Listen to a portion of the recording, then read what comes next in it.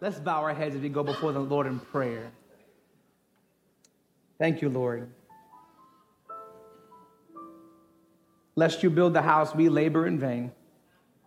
Lest you speak through your servants, through pastors and ministers. These are just sermons and words, but God, I pray that you open our hearts, open our understanding, open our desire to hear you. Come on, say this with me. Lord Jesus, make my heart good soil. Open my ears so the seed can be sown. In Jesus' name we pray. Come on, the church says. Come on, somebody say amen. Amen. Praise the Lord. Put your hands together for our first-time visitors and maybe our online audience. We love you if you're watching online. Thank you so much. And how many of you enjoyed Pastor Mary last week? Amen. What a picture of grace and truth. I love you guys. 45 years, her and Pastor Leonard. I ain't got 45 years, that's for sure. I got 12 years coming up in May, but God has been really good. We're on this series called Love and Marriage, where we're talking about just love, marriage, and relationships. And this isn't just for married people. It's for anybody who might end up in a relationship. And hopefully that's most of y'all. Somebody say amen. How many of you are married in this room real quick? How many of you are married? Raise your hands if you're married. Put your hands up with the married folks. Yeah, some of you single people, that was your opportunity to look around and see who was, y'all missed it. Some of y'all missed it right there. That was your chance. I was trying to hook you up. I was trying to be a wingman. Y'all should have been scouting, hunting, the man who finds a wife. Praise the Lord. All right. I'm just playing. Man, February the 14th, 2010 is when me and my wife's story started. And some of you guys know portions of this story. As many of you know, my father passed away on Valentine's Day back in 2008. And so I was prepared for a day of depression on 2010. But when I saw my wife's friend request in my inbox at about midnight, I was like, dead dad who? And true story, all that went out the window. It went out the window. And all I know is I told the Lord, I'm going to marry this girl. And so I inboxed her. I asked her a simple question. What are you doing with the rest of your life? Because I got some plans that we can fill it with. And then a couple of months we were dating. She didn't know it. The first date she paid for it. She fought me for the bill. And I said, keep her. That's a keeper, right? To her, it wasn't a date. To me, it was a date. First interview. I remember going to, we went to Famous Pizza to meet her mother. That's what I knew I was in. I met mom. I was in. That was it. Done deal. That was in June of 2010. In February of 2011, I proposed. May 27th, we were married. And we did everything right. Didn't sin before marriage. Somebody say amen. Amen. Yeah, amen. We kept ourselves pure before marriage in that regard. And we even took premarital counseling. We did everything the church says you got to do. Granted, I just feel like the premarital counselors I took, they weren't ready for me. And for my unique situation. The day came, we got married. But I got to be honest. All the preparation I thought I had for marriage, and now I want to pause for a moment to let all the married folk know that you can't take this message home and beat your spouse up with it. I just did. You cannot take this home and beat people down with it. It's not for that. This one's for you. God ain't talking to people around you. He wants to talk to us. I think I say this often. We have a propensity to come to church and to listen for other people. Man, I wish Pastor Mary was here to hear this one. And God's like, I didn't need her there. I needed you. I wasn't prepared for what I thought I was prepared for. My marriage started with a real rocky start. I was 25, she was 24, as I like to put it. That was 49 years of life crashing into a couple of days, and the two trying to become one was extremely difficult. And I can say this with all of my heart. There was never a lack of love, especially on my end towards my spouse, even in the most heated moments of our marriage. As a matter of fact, in the middle of a lack of communication, formerly known as an argument, I would say something like, I love you. She'd be like, you don't shut your face. Be quiet. You don't talk to me like that. You don't love me. But I love you. My daughter Emmy does it to me now. But I love you. Right? It was never a lack of love, and here's why. Because I knew that my wife was God's provision for my life. But knowing that she's God's provision doesn't mean that I know how to deal with handling how to provide for God's provision. Going into marriage, my perspective was real simple. I knew my wife had issues. But I had this superpower that many of you have as well. And my superpower was to overlook and to underestimate my issues. I overestimated hers. I underestimated mine. And with that, I was off to the races. I said I do. I was married. I knew that it was going to be great. Within a couple of months, we were back in counseling. I wish I had a witness. Some of you should have been back in counseling after a couple of months. I want to tell you the truth. Most folks don't tell you this, but I'll be honest with you. After about 6 to 8 months of marriage, the vast majority, I would say 75% or more of couples that I have sat with have felt like they made a mistake. That's the vast majority of couples. And then they say stuff like, I should have never married this person. I had a dream. And I had played Bible lottery one day. I did it myself. And we make up all these excuses. And we say stuff like, I should have never got married. That was the devil. And if you give the devil the first part of your marriage, he'll have the rest. If you give him the ownership of that first part, he will have the rest. This is something that many young couples face but don't want to talk about because they think it's just them. No one tells you how hard it is for the two to become one, and we don't talk about it often out of embarrassment for what can be said about us if we told the truth that our marriage is going through a tough time. Can I get a witness there? Now, over the 12 or 15 years, this Tuesday marks 15 years of me pastoring this church, and over those 15 years, I have never preached on marriage, honestly, because I just felt like in the beginning especially, who wants to hear from somebody who just got married? But now that I am 12 years in, I got something to say. I don't want to preach hypothesis. I don't want to preach what I don't know about. A lot of people like to do that, preach about this and that, and they don't know anything about it, but they're just taking scripture and saying, well, this is what it says, and I hope that it's true. But I've been through some things in my relationship, and we all go through some things. It's been 12 years, and I'll tell you this, I wouldn't change one piece of it. She said, me neither, for the record.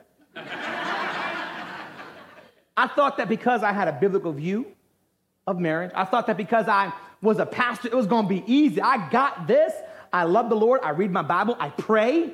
I give my tithes. I give offering. Like, what's going to go wrong in my marriage? I am perfectly okay. And then you read verses like this in Ephesians 5:31. Therefore, a man shall leave his father and mother and hold fast to his wife. I was holding her, and the two shall become one flesh. This mystery is profound, and I'm saying that it refers to Christ and the church. However, let each one of you love his wife as himself, and let the wife see that she respects her husband.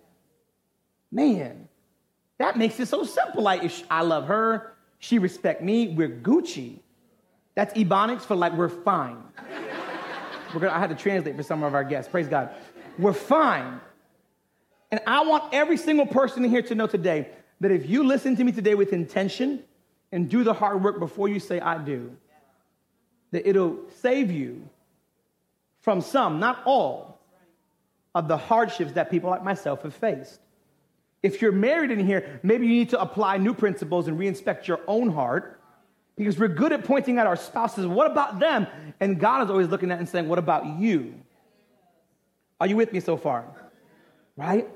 You might find out today you have the right person with the wrong responses, the wrong reactions. Maybe previous things are holding you back. Maybe you're here divorced and you're still reeling from the trauma of the past. I want to challenge you, if you put forth your best effort through the Spirit of God, that God can heal all wounds, fears, and pains. I want to talk to you for the next few minutes on a real simple topic, and I'm going to go fast, and it's called tripping on trauma. Tripping on trauma. Oh boy, we're going to get into it today. I grew up in a Christian home. I told you before, my mother woke me up at 5:30 in the morning to watch Joyce Myers. Then I was watching 700 Club, and I was saved. In the summer, I was getting up, and she would give me homework because, There was no school at that point, but she had to give me work to keep me sharp throughout the summer. My mother probably gave the school system the idea of summer packets. And she was dope like that. She was a great teacher. She was a great mentor in that sense when it comes to like educational stuff and putting God first. And she taught me how to pray, taught me how to fast. And so that's the picture that I grew up in. And then about 9 years old, my family dynamic really drastically changed when my mother's, her own personal trauma took over her life. And depression set in.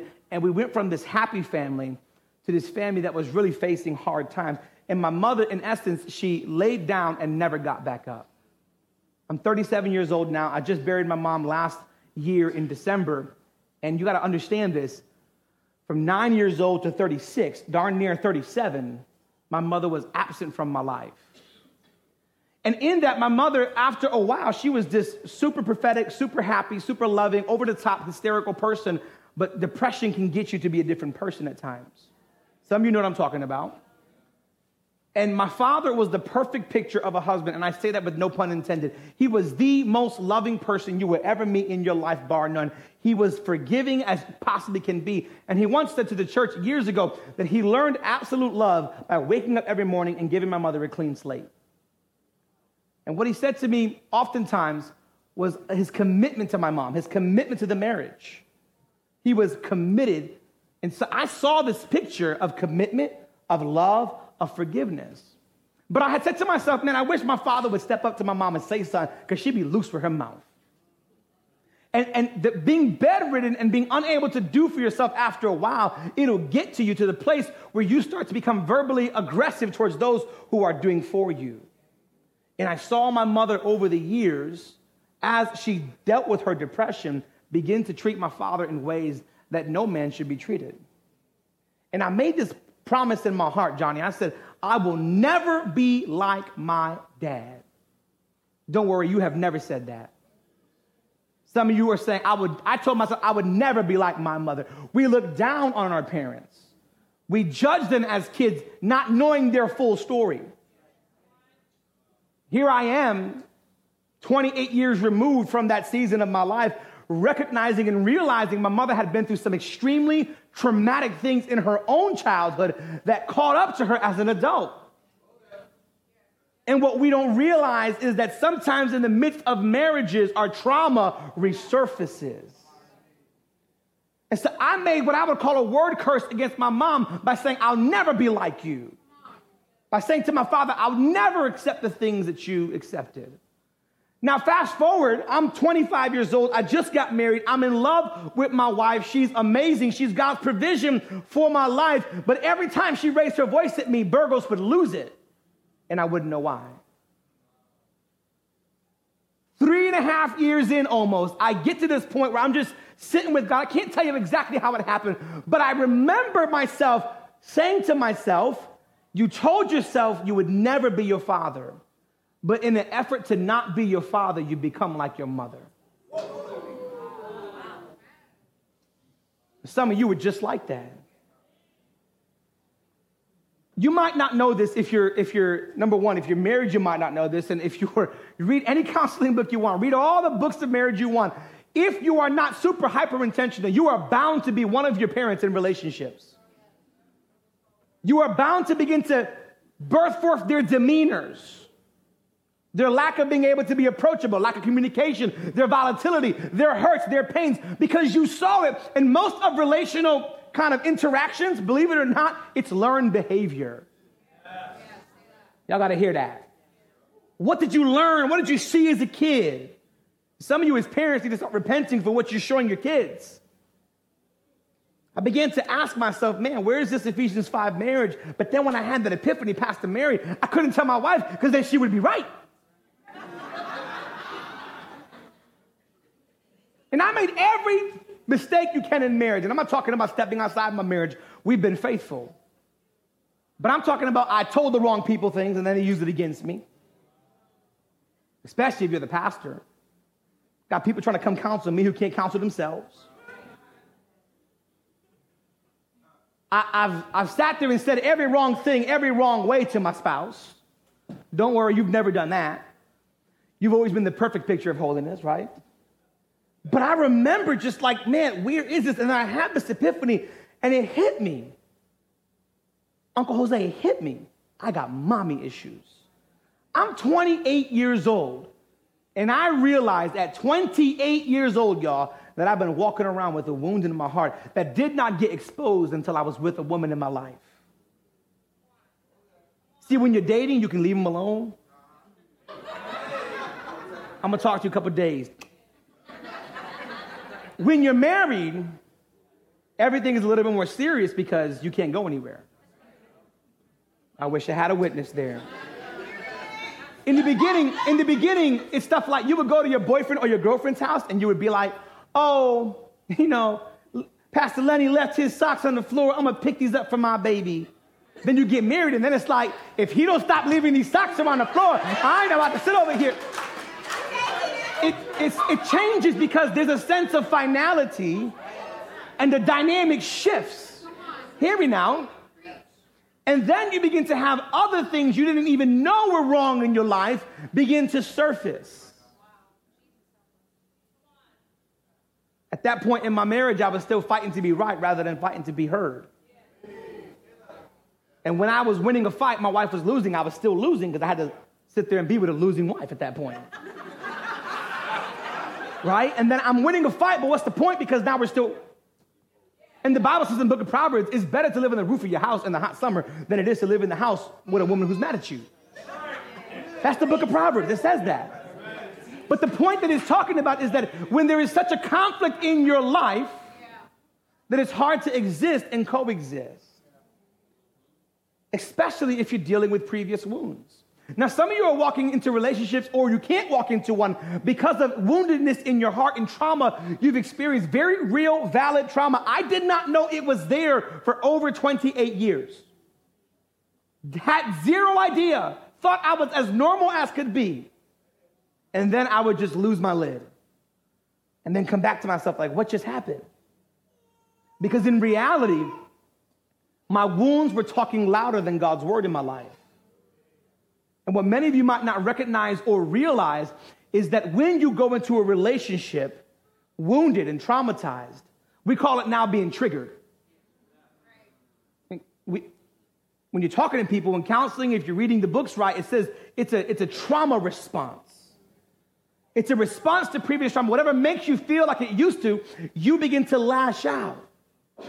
Now, in Scripture, we read of a man whose name is David, and David is best known for killing Goliath and not killing Saul and then becoming the king and having all these huge victories in his life. But when you really study Scripture, and many people argue this, but I think it's clear as day that David had issues with his family. When Samuel comes to anoint one of his sons king, he says to Jesse, bring me all your boys. And Jesse brings everybody but David. Because Jesse rejected David. When you read Psalm 69, it's a pretty long psalm. I don't have time to read it all. But David, about 6 or 7 times in this chapter, talks about the trauma in his life of being rejected by his family. Listen to verse 7. For it is for your sake that I have borne reproach, that dishonor has covered my face. I have become a stranger to my brothers, an alien to my mother's sons. He talks over and over about this familial issue in his life where his family has rejected him. One verse he says, though my mother and my father reject me, have forsaken me. And then some would say, well, he's not talking literally. He's talking very literally. It's a very literal idea that he's saying, my parents have rejected me. Those types of things, they cause inner wounds in your life. The picture of what you've seen where daddy was never faithful and he was never home and he did all these things. That's the very picture you assume. And so men begin to think that's what a man is because you never had a man to look up to and live right. So when God sends you a wife, you're unfaithful because all you've ever known is unfaithfulness. And you think because you don't do it as much as your dad that you're succeeding. You never had a father in your life, so you think that because you're present in your children's life to a small degree, you think it's enough, but it might be more than you have, but it might not be enough. I had to realize fast in my relationship that I was tripping on my own trauma that I did not know I had. I had baggage for days that I did not know. If you're going to have a healthy marriage or relationship, friendships, if you're going to be able to walk into what God has for you, you have to, number one, here's point number one, identify your wounds. Are you identifying in your life the areas of your woundedness and your trauma? And here's the truth of the matter, is that your job should be this, that before I get hitched, that I try to find every area in my life that is a wound and a trauma. But the reality is this, is that some of it will only come forth when you get married. It'll only come forth when you get to that place at the altar and you live with your spouse, and then you begin to notice things about yourself that nobody else could notice. And then when your spouse points them out, it's like, who do you think you are? Don't worry, that's not you, it's just me. If we don't heal from yesterday's trauma, we find that it affects today's relationships. Some of you can't have good friendships because you think that everyone else is toxic, and in every season of your life, there's a different person you're at war with.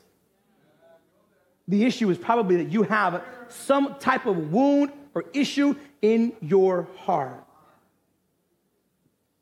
Remember, we're listening for ourselves, right? Yesterday's pain can spoil today's promises. Yesterday's pain can spoil today's provision from God. And so you could have Mr. Right sitting right next to you, but you'll never recognize it because you're too wounded to be able to love. You may have Miss right next to you, but you can't recognize it because you're too busy looking to sit there and be like Daddy, because Daddy was a Rolling Stone. And you want to sit there and you want to live from a place of trauma, but the way of God is not to sit there and live from our wounds, but to live from His Word. Have you made that time in your life to say, I have some issues? My parents, I felt abused, I felt abandoned, I have these rejection issues, I have these issues in my life.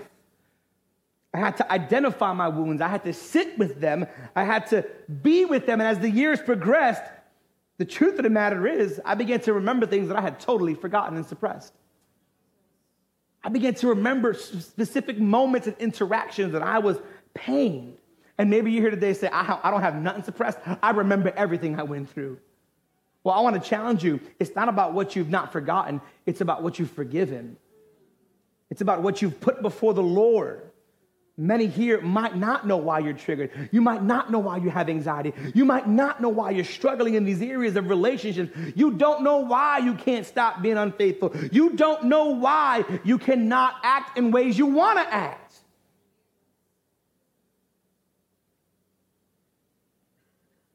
When familiar pain comes, we pull back, and all of a sudden, promising relationships turn into painful reminders that we aren't fully healed yet. The good thing was this, and I found this early on. If I took one thing away from counseling, I took this away, was that they told me that your wife is equipped to heal you in ways nobody else is. For some of you, it's your husband who is equipped to heal you the way like nobody else is. Here's what I knew. I desperately loved Justenia Burgos. I knew that with all of my heart, I loved and still love my wife, right? Previously, I thought she was the one with issues. Now I realize I got issues. But here's my thing. All I can do is deal with my issues. I'm not her Holy Spirit, right? And she likes to remind me of that. We heard that in a teaching one day. And if I say something, you're not my Holy Spirit, you know what, you're right, I'll back up. I'll use it on her sometimes. I'll throw it at her. Yeah, here we go. Here was the bomb. You're not my Holy Spirit. Right? And we do that. We get real Christian sometimes in our arguments with our spouses, right? But the truth of the matter is that I have to deal with my wounds. What happens to wounds you don't deal with? Psalms 38:5. My wounds stink and fester because of my foolishness. Remember, do your wounds stink, and are your wounds festering? And what is causing you to be unable to have healthy relationships, healthy marital relationships? You see, wounds and trauma need to be addressed, because if we don't address them, what begins to happen is they fester in our lives. They spoil our hearts. Maybe it's a father wound, a mother wound. Maybe it's a root of rejection in your life. Maybe someone cheated on you. Maybe somebody hurt you. I can give you 1,000 scenarios, and every single person under the sound of my voice and watching online, you may have a different reason why you're hurting. That makes you difficult to be with in a relationship. But here is the common thing of all of them, is you need to address your issues. Men, for some of you, You have no grid what it is to be a husband, to be a man, because your father wound has left you unequipped, unprepared to lead. For women, it might be that you were rejected by a man or your father was never present for you. And so you don't know how to deal with it. Maybe you have issues with your mom and you felt your mom didn't meet your needs. Whatever it may be, I want to tell you that I was unaware for 27 years that I had issues, that I had deep woundedness. I want to digress for 30 seconds to let you know why this is so important. Because nothing, in my opinion, is more dangerous to the kingdom of darkness than marriages that are healthy and multiplying a godly legacy.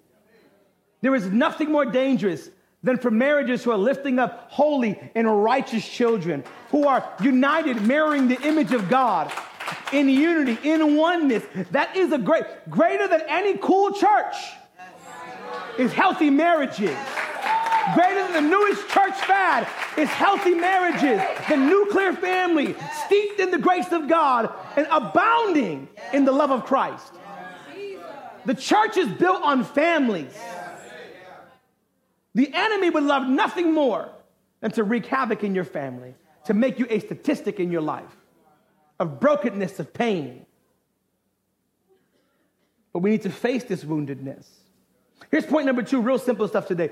When we give God space, he gives us grace. Because oftentimes we recognize the issue we got, Dave, but we don't deal with it.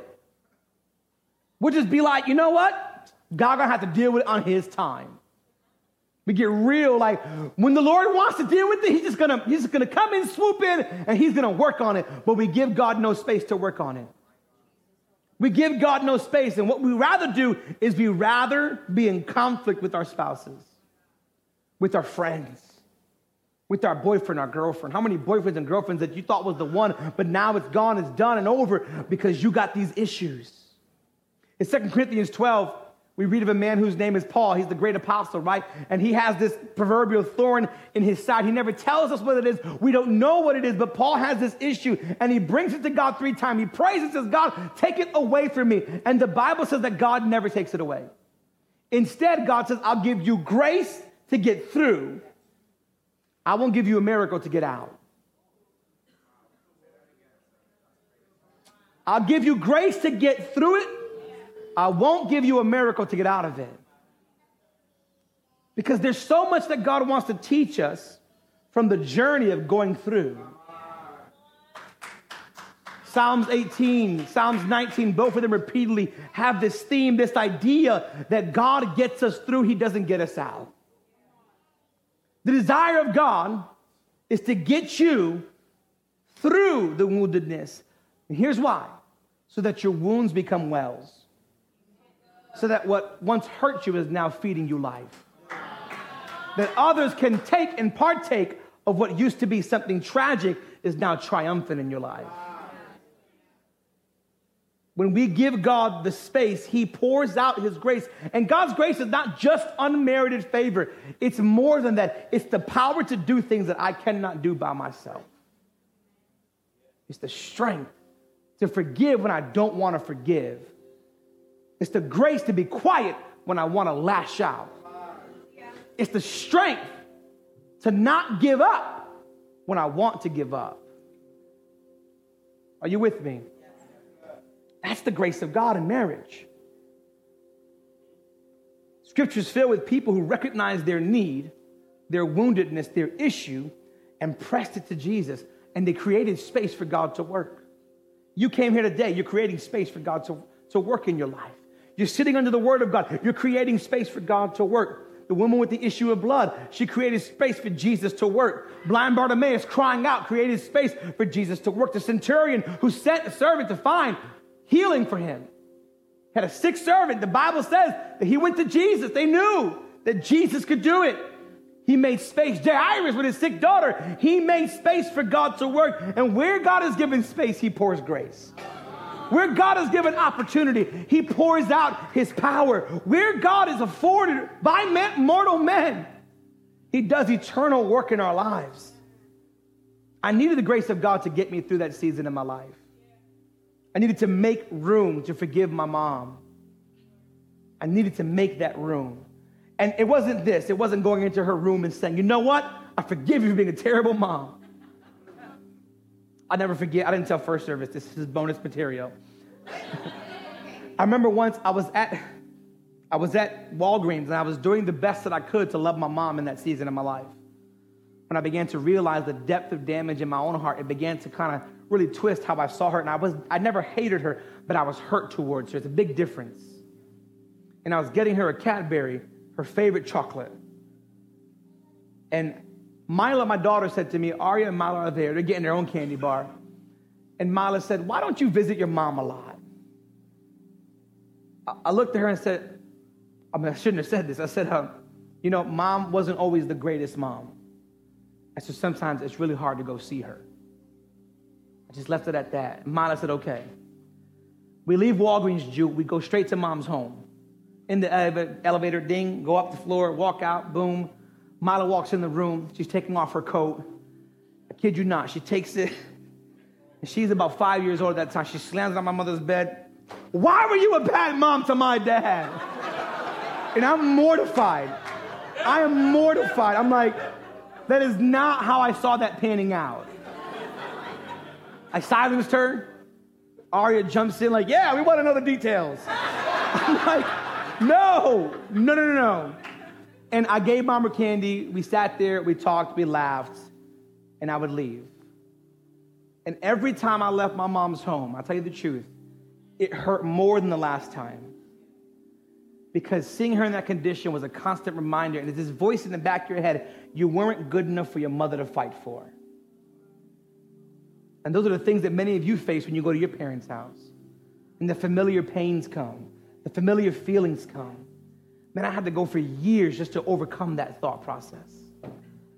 And then when I got past that, I was able to really come to my mother with just the love of Christ. Realizing the brokenness she was in. Understanding what she had faced as a kid that she never told me I had to get it out of her sisters.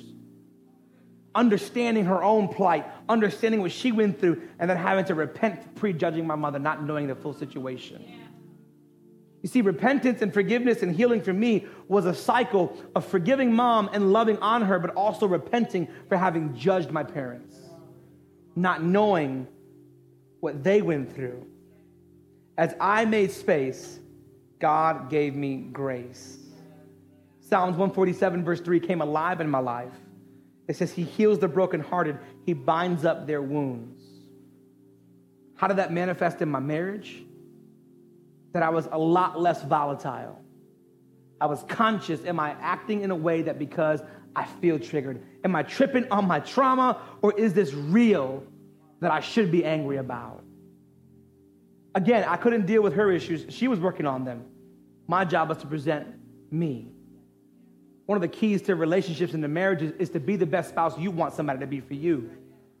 To be the best version of you that God can do through your life. For my married people here today, if there is issues in your marriage, can you give God space to give you the grace? If you want healing, you got to give God some room to work. In the midst of an argument, you got to get the holy hush.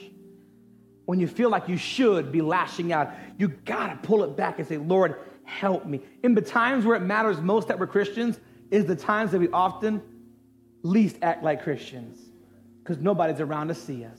So I'm going to go off. No.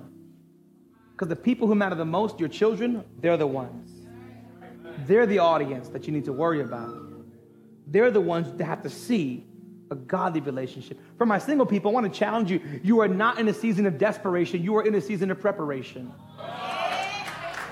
It's in a time for you to be out there looking for attention at every avenue you can get it. But it's time for you to be working on yourself so that when somebody finds you, you don't have to find nobody, young ladies. The Bible says when a man finds a wife, play your position, serve the Lord, God will help you. Young men, that you look for the right things in a person because you have the right values. And you're walking in healing, and you're walking not from a place of woundedness, from a place of healing. Will it help you avoid every problem in your relationship? Good God, no. Will it help you avoid a lot? Yes. Absolutely. If you're divorced in this room, where can you give God space to bring healing in those deep places that were caused by the divorce, where the two who were one were separated now? For this time in my life, about 31 to 32 years old, I was finally not hurt by my mom anymore. I had spent my life carrying this pain, never realizing it. I was broken and wounded for most of my life and never knew it. And here's one of the ways I really got over it. Years ago, I had this thought, and I can't tell you the fullness of the thought because it's not that it's private, it's just my own. God hasn't told me to release that yet. But I had this thought of myself, and I said, man, I don't have to be broken because Jesus was broken for me. I remember Isaiah 53:5, it says, but he was pierced for our transgressions. He was crushed for our iniquities. Upon him was a chastisement that brought us peace, and with his wounds we are healed. Here's my last point for you. Exchange your wounds for Jesus' wounds. My wounds hurt me, but his wounds heal me. I don't need to live in these wounds because he was wounded for me. He was wounded for the inner pain in my heart. He was wounded for the issue of my sin. He was wounded for the issue of my salvation. He was wounded for the issue of my inner brokenness. He was wounded for the issues of my physical body. He was wounded for me. For the whole person of who Lewis is, he was wounded for all of me, not just a piece of me. To exchange my wounds for his wounds means to place my wounds at his feet and my right to be offended, my right to lash out, my right to not be godly in the moment of miscommunication. But to say, God, I leave this to you. It means to give him a right to heal my life. But he was wounded so that I don't have to be wounded. He was broken so that I don't have to stay broken. Matthew 11:28 says, come to me all who are weary, who labor, who are heavy burdened, and I'll give you rest. Man, it was a beautiful thing when I was able to finally rest. Some of you are married and you dread going home. You don't know what type of mood your spouse is going to be in. What a joy it is to finally rest. What a joy it is to finally find that peace in your life. He was wounded for me. My wounds, they brought strife. His wounds, they bring life. My wounds, they brought tears. His wounds, it extended my years in my life. It gave me grace. Would you bring those wounds to him today? And maybe you don't know them all right now, but will you bring the ones you know to his feet and say, Jesus, by your grace, I want to walk by faith and say, I want you to touch my life. Maybe the first relationship you need in this room today is you need to enter into a relationship with Jesus Christ. Maybe the first wound that you need to heal is the issue of your sin. This is the gospel of Jesus Christ, that while I was yet still a sinner, Christ died for me. He was wounded for my life so that I would not have to live apart from him. That enemies can become friends. That those who are lost can become those who are found. That's the gospel of Jesus Christ. So maybe you're here and the first relationship you should work on is that of salvation. Giving your life to Jesus Christ. Making a commitment and saying, you know what? I'm going to walk after him. Maybe you're here today and you are married already, but there's turmoil. There is trouble in paradise. I want to challenge you that God can touch your life. If you give him the space. If you try to work on your spouse, it ain't going to work. If you work on you. If you're single here today, I want to challenge you. If you know you have trouble with people, if you know you keep on having broken friendships, if you know, I want to tell you, it might not be them. It might be you. I want to rephrase that. It's you. If in every season of your life, you got somebody else you're at war with, it's you. If in every season of your life, there's an authority figure that you're looking down upon and think you're better than, think you know more than, it's you. The greatest revelation you can have, it's me.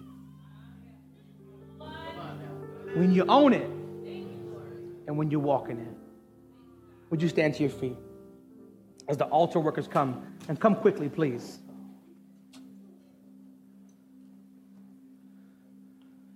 Come on, would you bow your heads in this moment? If you're here with your spouse and you want to come up together for prayer, we welcome that. I want to pray for couples today if you're here. And can I take a moment to let you know that coming up to the front don't mean you're a total and absolute mess? No, sometimes our pride gets in the way. We can't go up there. What if people think that we have problems in our house? Man, I hid behind that thought process for years. I want to tell you right now, it does you no good. It bears no fruit in your life. In a moment, I'm going to pray. And I'm going to do a couple of salvation calls here for you guys. A couple of different prayer calls. Would you bow your heads all across the sanctuary?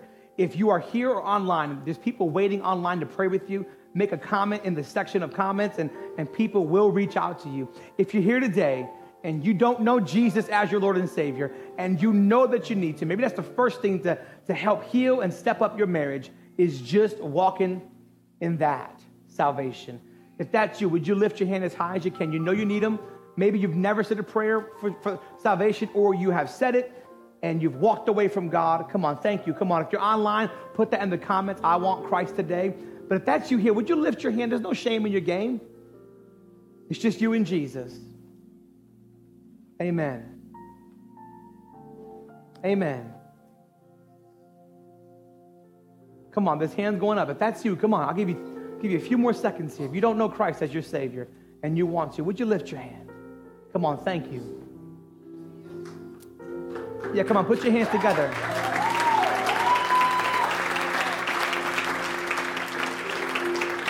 So here's what I want to say. If that's you, you lifted your hand. Would you come up? You're the first person that we want to pray for today.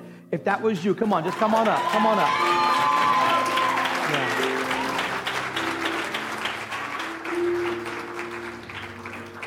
Come on. Now, if you're here today and you know you got some wounds in your life, you got some issues, you got some things you got to work on. Maybe you're married and your marriage is in turmoil. Maybe you're hurting. Maybe there's more conflict than you want. We want to pray for you today. We want to be able to lift you up in prayer, touch and agree that God's going to do some work in your life. Amen? So I'm going to pray over you real quick, and I'm going to bless you guys. And if your heart desires and you feel the unction of the Holy Spirit, I want you to respond to this altar call by coming down this center aisle right here. Maybe your spouse isn't here. And maybe you feel like it's hopeless to get prayer by yourself. I want to tell you today that your responsibility is you and only you. It's amazing what God can do if you surrender your life to Him. It's amazing what God can restore if you put your life in His hands. It's amazing the things that God can take that are far from Him and make them look just like Him if you would allow Him the chance. Come on, let's pray. Father, we need you. Our marriages need you. Our families need you. Would you speak to our hearts? Show us the wounds. Show us the issues. Show us the areas that we got to work on.